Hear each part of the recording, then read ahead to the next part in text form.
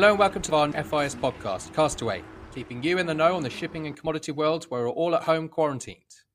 We know that the working and business has changed dramatically in the past couple of months, so developing a range of resources to help keep you up to date on everything happening. If you'd like to find out more, you can visit our website, www.freightinvestorservices.com, or follow us on Twitter and LinkedIn. FIS is fully functional. Every broker, every office, and every team is ready to help you with pricing, research, and operational assistance. Hello and welcome again to another sunny day in London, another Wednesday morning. We are introducing again our regular guests, Alex, Kerry and Tom. You all know them very well by now. And we also have a special guest, Julie Arnold, who's our independent energy market consultant. Thank you very much for joining me, everyone. Good morning. Hi, morning.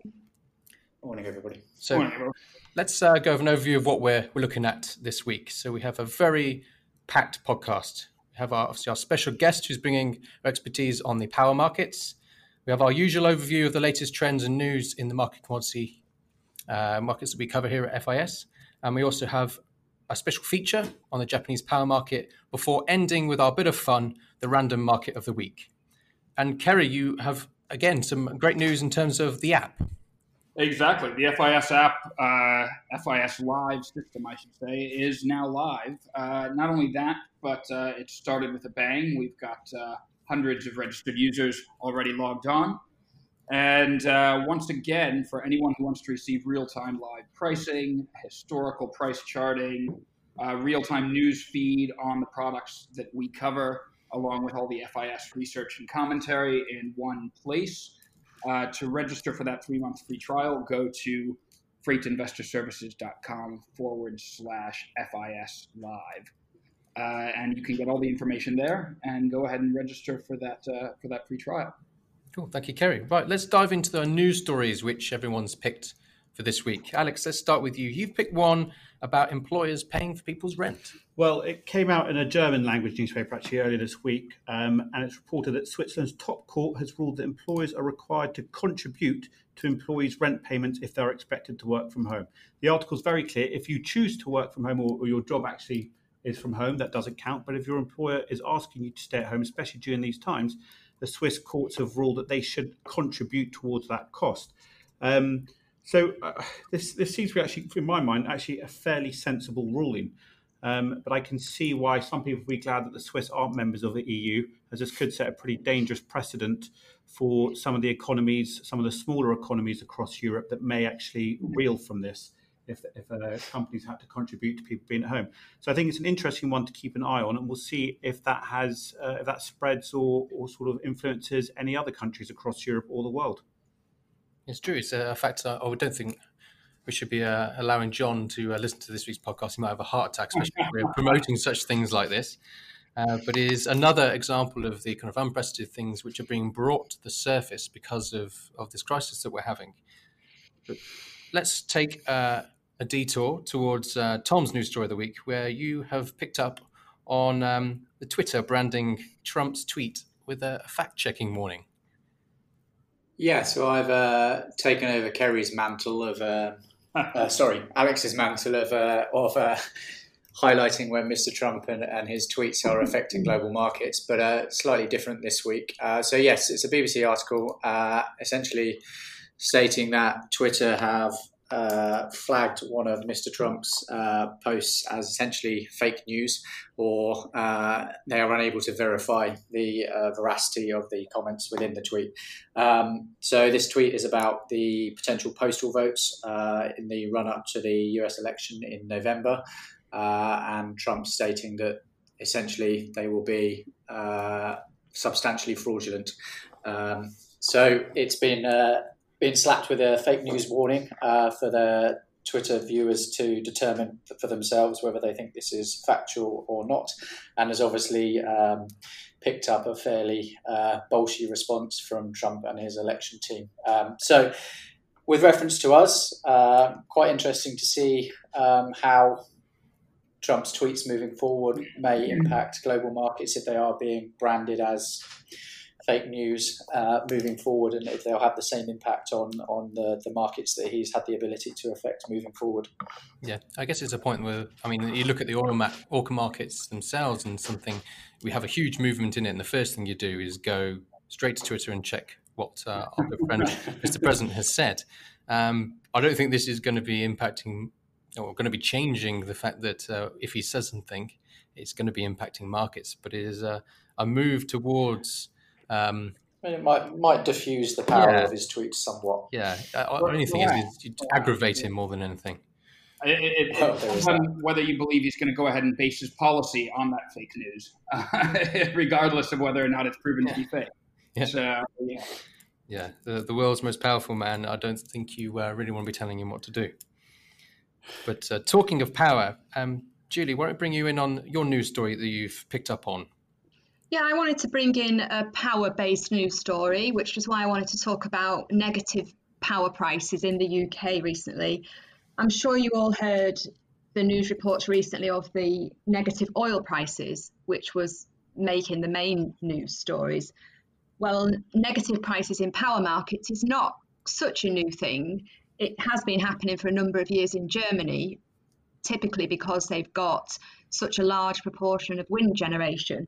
Now, you get these negative prices when we have demand that is low and the supply is high, and it's difficult to reduce the supply. So typically big fossil fuel generators such as coal generators would find it difficult sometimes to switch off quickly enough when the wind's blowing or the sun's shining a great deal all at the same time. So renewable energy makes negative power prices more common. So the more proportion of renewable energy we get, the higher the likelihood is that we'll get the sun shining at the same time the wind's blowing, that coinciding with low demand. And it's become prominent recently because the behaviour that's been caused by the COVID crisis has meant that power demand has been a lot lower than normal. So it's really given me a lot of thought about, it's like a snapshot of what the market could be like in the future when we get an even higher proportion of renewable generation. And we've had, especially on the bank holidays recently, and this weekend just gone, and the earlier bank holiday at the start of May, a lot more negative prices than we would normally have. And that just led me to think about the implications of what that means going forward. It's sending quite a big signal, really, to battery makers, and battery technology is what's needed to take advantage of those negative prices, which then leads on to potentially more investment in electric vehicles, which could happen sooner than everybody thought if the negative prices are happening more frequently. So every time you get a negative price, you're getting paid to use the energy, and hence you're getting free, or you're getting paid to charge up your batteries for your electrical vehicles, and that has to be a good thing. And finally, the last thing I would probably think about that is that it's sending a big signal to the oil guys as well. So if petrol usage is going to decline because we're getting more and more electrical vehicles, it's going to have massive impacts on their businesses and their companies. So I wonder what these guys are going to start doing to diversify out of oil. In terms of what you talk about there, Julie, the WTI one story that came out earlier on in the month, that was something which shocked quite a lot of people. And you're saying that it's a lot more common in the energy markets. That's because they're a problem with the fact that you can't store as much energy compared to oil. Yeah, so a lot of power markets are priced either on an hourly basis or a half-hourly basis, and that is because you can't really store power as easily as you can in some of these physical storable commodities. So it has been around for quite a few years, and it's not every day that you get negative prices. So typically the time when you'll get it, it's often on a Sunday when factories are closed and people are using less energy generally for businesses. And if you get a very windy Sunday or a very sunny Sunday now, which coincides with low demand, it is quite frequently you will get negative prices. And that's been happening a lot more. Like this weekend just gone, for most of the night on, I think it was Saturday and Sunday night, you got negative prices for the majority of the night time. So that would have been a fantastic time for anyone to charge up batteries. Or, there's recently articles in the news about Octopus Energy, and they've been paying residential customers to use energy when the price is negative. They're only paying them a small amount of money, but it's just an idea of what the world could look like in the future. Yeah. Tom, you wanted to comment on this. Yeah, I was just going to ask. I was reading recently that the UK is going through its sort of longest spell of not using any coal. Is that for its sort of electricity generation? Is that still continuing, or has that record been stopped now? Oh, I don't know whether it's actually still going on. I know at the time I remember reading it was 18 days it had gone on for. I'm not sure. I think it was much longer than that. What the final total ended up being. Okay. But that's an but I guess that feeds into, when I said about it's what we're seeing now with the reduced demand because of COVID, what it's effectively done is taken the coal plant out of the stack.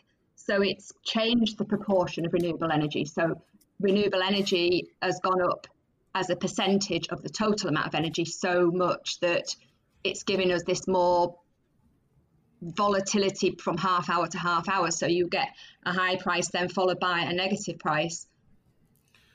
Just one question for me. Does this mean that we should be keeping a bigger eye on the lithium market if there's going to be a progression towards increased battery storage? Yeah, I would have thought so. I'm not a lithium expert, but I think it's all about batteries. I really do. Okay. Not a lithium expert yet, Julie. Maybe one day. Let's move things swiftly on. We were talking about the COVID-19 crisis. Let's go to the heart of where that started. Kerry, you've got a story from China and their stimulus policy, looking more strained than we thought. I know this is something that you have brought up quite a lot in your analysis of the iron ore market, steel and freight. So it'd be good to hear some more on this. Absolutely. I think a lot of people were expecting, the National People's Congress meeting, which took place last week, to kick off and proceed with a lot of announcements of very, very substantial stimulus programs, both on the credit side and in terms of direct infrastructure investment. But instead, it took a much, much more restrained approach than I think most people expected. You saw virtually no credit stimulus whatsoever. They just did not signal any real loosening on a large scale. And their infrastructure investment by Chinese standards was more moderate than what we probably expected. I believe they only increased railway spending, for example, by 100 billion yuan over the previous year. So, even with those relatively moderate moves, it's worth noting that China's forecasting an 11% negative fiscal balance this year, 11% of GDP. One could argue that, are we coming to the end of the era of these massive Chinese credit-based stimulus packages? And is it the beginning of a change in the way that they stimulate their economy? And swiftly to move on from the news stories, I've got my final one, which I picked up on the story about the protests in Hong Kong, which kind of brings a couple of strands that we've been talking about together. So it's obviously protests which have been triggered by the debate on the anthem law, which pro-democracy groups are pointing towards this can be used as a more authoritarian measures, and it's just the start of the slippery slope towards China taking over completely of what should be two systems, one country. It will become one country, one system. And I guess one of the biggest problems here is the fact that Trump has responded in this kind of debate now, and it does look like it's starting to become a kind of proxy war for the US-China. It was on trade and all the discussions that they've had previously over much of last year and into this year. And again, they're talking about warning China, putting these laws into place. And what Tom picked up on last week about Singapore now looking with hungry eyes going, well, if Hong Kong's on all these problems, we could be taking the financial hub away from them in Asia. So let's move quickly on to markets. Tom, let's come back to you and talk about iron ore. What are we seeing there in the oil markets this week?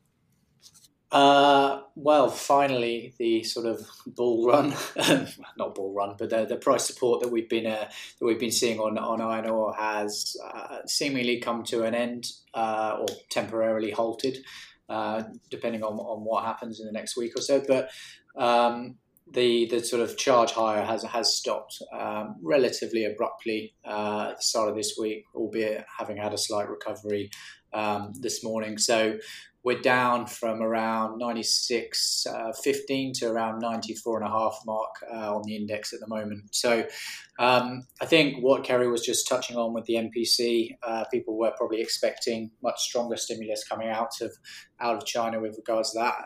So expecting to see much more of a drive to support industry there. So questions unanswered, I think, around how that will play out and how it will impact the industry moving forward. There is still the supply side issue that we've been talking about for the last couple of weeks, if not longer now, with regards to Brazil and South America now being very much the COVID hotspot of the world, and the sort of leadership in Brazil being fairly absent with regards to any form of policy to pull them out of it in a meaningful and efficient way. Vale hasn't adjusted their production target as yet, but I think that is probably far be it from me to say an inevitability, but I do think that we should expect to see that at some point relatively soon. And then the other thing to mention is that as iron ore is approaching the $100 mark, albeit temporarily, it may not stay up here, the profit margin for the mills will start to be squeezed quite aggressively. They've had a reasonably good run up to this point, but with prices ticking up and up and up, those margins will start to get eaten into quite quickly. So we should see some impact on pricing being reflected in the next week or so, or maybe a little bit longer time frame. But it's finally come to an end, I think. So we'll see now. I think there've been a lot of shorts in the market that have been waiting for this to come to fruition, and it's taken a lot longer than they would have expected. And I think it will be interesting to watch now what happens with the DCE contract, the onshore contract, relative to the international SGX contract, whether there is any pricing disconnect as we move forward with what's going on in Brazil, and whether there is enough onshore supply at the moment to maintain what China is doing. So interesting times. And we'll see what happens over the next couple of weeks. But broadly speaking, the story is finally the iron ore price does what we've been expecting it to do. It has been a market we have followed quite closely, and it's been the kind of regular feature on this podcast. We started in the midst of this crisis, and it's been the one which has just kept on going up, and it's now got into that stage of we're not sure anymore, because we did talk last week about the back end of the curve having weakness, back end of this year having weakness. So it'd be, as you say, interesting to see how that continues. But Kerry, Tom talked about the problems in Brazil, and that has now become the kind of hotbed of this virus crisis. We talked about that impact that it had on dry freight last week. Are we still seeing that kind of impact things, or is it continuing? It's a very slow rise up. Brief moment of optimism, actually, at the end of last week. We had a few more fixtures coming out of Brazil with on that Brazil-China route, the C3 route done on voyage, as Vale came into the market to take a few more capes, and at slightly higher levels at $8.50 for June loading stems and $10.30 reported for July loadings. This gave the market a brief glimmer of optimism and briefly drove the time charter average up as well. Ironically, it's worth noting that a lot of that price increase on the voyage rates will have been accounted for by the steady rise in bunker prices, as oil prices have recovered a bit. So that didn't need to necessarily translate into time charter rates, but it injected some positive sentiment into the market, I think. At the same time, I think these concerns about Brazil continue to deepen.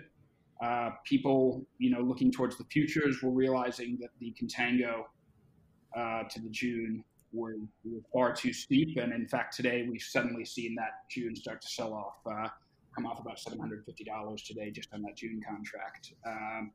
The time charter average itself on the Capes has started to fall now, back down below 4,000. We're at 37.86 today, I believe, for the 5 TC average. And there's really no sign that it won't fall further in the coming few days. So, once again, a brief attempt to get off life support for the Capes, meets with, unfortunately, these deep concerns about Brazil's ability to continue its exports and the generally over tonnage situation in the market. I guess we could just to quickly touch on the oil markets. You were talking about bunkers, just to give an update to people on that. We have seen Brent push above $36, but as you said, it's a slow and steady recovery, which has been driven by those cuts. Ones which we've seen. Russia came out the other day saying it's dropped to its target of 8.5 million barrels per day of production for May and June. United States, the rig count is dropping. It's now a record low at 318. So we're really seeing that kind of supply glut being taken away, especially in the US, which has obviously had an impact on fuel oil prices, as you mentioned, and for freight. But being capped at the moment at the Hong Kong News, the article which I outlined earlier in the podcast. But let's move you on to air freight, Kerry, as our flying expert. It was not good news for the last couple of weeks for air freight. Are we still seeing that there? We are still seeing that. We're running into a lot of uncertainty here, along with an expected decline in prices. As I've said for a long time, the necessary PPE shipments, which have been keeping prices so massively high from China to Europe and the States, begin to tail off. At the same time, you've got to look and think that airlines globally have racked up $123 billion of debt just during this COVID crisis. And according to an IATA forecast today, that could amount to $550 billion in debt by the end of the year, which will leave all of these airlines much less profitable, even if passenger traffic was to return tomorrow. In the meantime, as of the week ending 3rd May, 55% of all passenger aircraft worldwide have been grounded, with a commensurate reduction in revenue. So, air cargo will be the driving force behind any airline success over the next 24 months, but it's very, very difficult to say where that's going to go right now. One last bit of uncertainty that's been injected into the market is that the number of hours that freighters have been flying have been drastically accelerated. And this has accelerated the time frame for what's called their C checks. These are the heavy maintenance checks that keep these aircraft on the ground for a couple weeks at a time.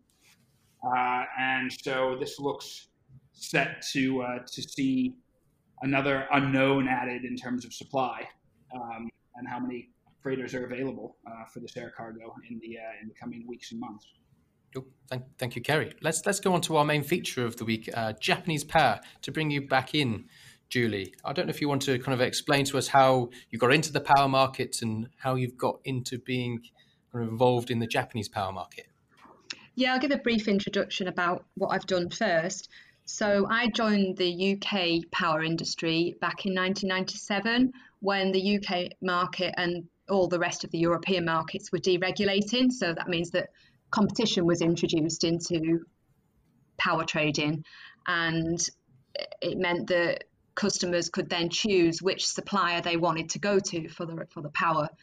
And that meant that there was a ready-made wholesale power market for people to trade. So I worked in that industry since 1997, and I moved to RWE in 2002, where I worked for 17 years on various trading desks. The interesting one really from this perspective was the past 4 years that I was there. From 2015, I was in Singapore for 4 years, heading up the Asian power desk, trading Australian power initially, and New Zealand and Singapore power, but also looking at the newly deregulated Japanese power market. Now, that market deregulated in 2016. So a similar situation to what we had in the UK in 1997, 98 is happening at the moment in Japan. And so as Japan it's got potential to be one of the biggest power markets in the world, the demand of electricity over there is comparable to the UK and Germany combined. So it is a big market. They've also got big fuel diversity. So they're big users and importers of oil, LNG and coal. So what you find is that any changes in the behavior of the Japanese companies for the purchasing of these fuels can have an impact on the global price of the fuels. So a lot of companies around the world are really interested to understand what's happening in Japan. And so I was looking at entering the Japanese power market for trading. However, initially, upon deregulation, there wasn't a wholesale market set up straight away, and that's been brought to the forefront recently, where last week the European Energy Exchange have launched a Japanese power future, and that makes it very easy for traders outside of Japan to access the market. So a lot of companies in Europe especially have access to EEX for trading German power or any of their other products, so already have processes set up, and a lot of companies have set up to join the Japanese power market. Other things that are interesting is they've got great weather diversity over there. So they've got very cold winters, very hot summers. There's 9 different regions which are interconnected with each other. So a lot of opportunities for interesting trading strategies, including spark spread strategies, dark spread strategies. And so I left RWE about 18 months ago, and since then I've been working as a consultant helping companies, either Asian companies set up trading desks in Europe, or European companies set up desks in Asia, such as Japan or Australia mainly. And so I've been following still the developments of this. I don't know whether you had any specific questions you wanted to ask about. Yeah, so I was just going to jump in and talk about, I know that Japan as a country has been geographically hamstrung by the fact that it has very few raw materials. I just wanted to ask, in terms of Japanese power production, where does it get the kind of energy from, and what is the kind of makeup of how it produces it? Yeah, well, historically, the Japanese government have been very hot on diversity of supply of energy for Japan. So they always wanted to ensure, because they don't have natural resources in energy, they wanted to ensure that the spread of fuels, of imports, is split to different fuels. So they have a large proportion of LNG, they have oil generation, coal generation, and obviously they had nuclear generation, which has been reduced since the disaster in 2011. And increasingly, they're using more and more renewable energy. So that makes it a very interesting market for analysis, because you need to understand all of the different fuels and the relative prices of the different fuels against each other. Yeah, and what was the kind of factors which has pushed? Because you mentioned the UK deregulated in 1997 and now Japan in 2016. What factors have kind of pushed Japan towards that decision, and especially the setting up of the contract in Europe, as you mentioned? I think that the Fukushima disaster was the big thing that made a difference to the Japanese government to really push to get more competition in energy. Since then, they have been looking at deregulation for a long time before that, and they're very, very slow to get it done. But that really gave them the incentive to push forward with it and introduce new policies. And finally, they did do that in 2016. Tom, you got any questions at all? Yeah, I presume, Julie, like you mentioned that obviously the European utilities and traders, etc., energy producers are looking at this market. Do you envisage it trading in a similar fashion to the way the European power markets have developed, or Aussie power markets have developed, or do you think it will, because of that energy diversity and the season spread that it's got relative to sort of comparable power markets, do you think it will end up trading very, very differently? No, I think it should really follow similar path to what we've seen in Europe. But the thing that I would say should be different is you should see it happen quicker. It should develop quicker now that the market has launched, because if you go back to the 90s, when we were deregulating over in Europe, then there wasn't really any expertise to learn from. So myself as a trader and the other trading colleagues from other companies, we weren't experienced traders. We were new to it because there hadn't been any European power markets before. So we had to learn bit by bit, and we didn't know what the perfectly designed power market would look like. Whereas Japan are in a fantastic position that they can cherry pick the best of the markets that are out there. So they can look at the UK, they can look at Germany, they can look at Australia, which has a good power market, and they can learn from what's happened over there and implement stuff much quicker, I would say. And do you, the sort of appetite from your conversations that you've been having with potential users of this contract in Japan, our experience with Japanese companies of late in the last sort of more recent history, sort of the last 3 to 5 years, has been that they haven't been as heavily involved in risk management and derivatives in the commodities sector, certainly as they have been historically. Is that attitude changing, do you think, or is it still very much a big education piece in Japan? It's definitely some companies which are quite behind on risk management, and that is a matter of them learning about that and receiving education. But there's quite a widespread, I would say, that there's some companies that are quite advanced. What I would say is the Japanese people are very keen to learn, and they've got some really smart people. So they will, I think they'll learn that very quickly. And I've seen that with the companies that have internally got the right policies in place and the appetite to be involved in the market and use the product, use the futures as a risk management tool. Because, I mean, that would indicates one thing, because you would typically see Japanese companies they're not big gamblers. They're risk-averse companies typically. Yep. And some companies will see a trading market as a negative thing. They'll see it as speculation, as gambling. But the smart ones, they see it as it's a risk management tool. So you can actually reduce your risk by trading rather than increase your risk.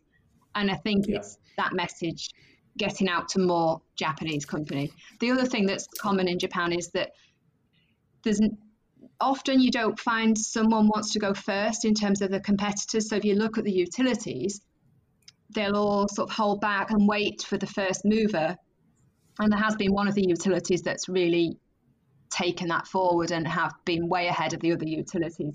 And I think the utilities that are not involved will look to see what the competitors are doing, and they will learn from that, and they will also then say, it's working for them, we need to now get involved. So it is going to be a bit of a process to get more people involved, but it's definitely changing. We've seen very similar in the shipping derivatives, that sort of first mover sparks multiple participants suddenly getting interested very quickly. Absolutely. Kerry, any questions from you or from Alex? Not from Alex. Kerry, any from you? No, I think Julie's covered everything I had planned to ask. Cool. Thanks very much. So we move from a market which we have Julie to tell us all the answers to a market which we probably know nothing about. And I've done our random market of the week, which this week is potato futures. So for those interested, the index is known as the European Processing Potato Index. Try saying that with 3 potatoes in your mouth. And it is the market price for processing potatoes for the production of chips within the EEA. Are they European chips or American chips? They are European chips. Are there any Russian potatoes involved? Because I think you've got to put them in the oven for quite a while, those ones. No. Like those puns, we shouldn't have any of those in this index. It's got to be quite a tough industry, though, because I imagine you turn up for work on the first day and they give you the sack. So there is a 4-way split, 25% each of Germany, France, Belgium, and the Netherlands who contribute. Right. Somehow not Ireland. That's very No Ireland. Yeah. The tuber size must be 40 millimeters or more. There are 2 types of potatoes usually used in this index, which is Agria and Bincier. I think I have pronounced that incorrectly, but I've tried. And also comparable types are allowed if they are within the pricing and processing bands. This is financially settled, so you won't be getting any potatoes delivered to you if you've still got a position at the end of it. Priced in euros, euros per 100 kilograms in 10-cent increments. And it looks like the coronavirus has had quite an impact on the price negatively. If you look at the 9th of January, we were 14.5 euros per 100 kilograms. We're now 1.8. So there's a huge impact on the index price. And the media hasn't picked up on that. It seems to be a bit of silence of the yams from the media there. Market's been properly matched. Yeah, but they are definitely, the market's definitely seen this recover in 21. So if I've picked out some dates, June 20 contract is 240, 2 spot 40, November 28 spot 80, April 21 12, and April 22 14.90. So we've definitely seen this recover into 21 and 22 on the potato futures market. I guess that's the expectation of restaurants starting to open again. I was hearing recently in the news that in the UK, people were hoping that, trying to encourage customers to buy more chips because of all the restaurants that had closed, there was a big oversupply. So, yeah, once the restaurants get open, then we might get some cheap chips. Cheap as chips. There we are. And what a way to end this week on that knowledge of potato futures. Again, thank you very much to Julie for all your expertise on the power and explaining to us all that's to know about the Japanese power market, which is emerging. Thank you. Thank you again to my regular guests and to everyone else listening. I hope you will join us again next week. Thank you very much. Thank you very much. Thanks, Chris.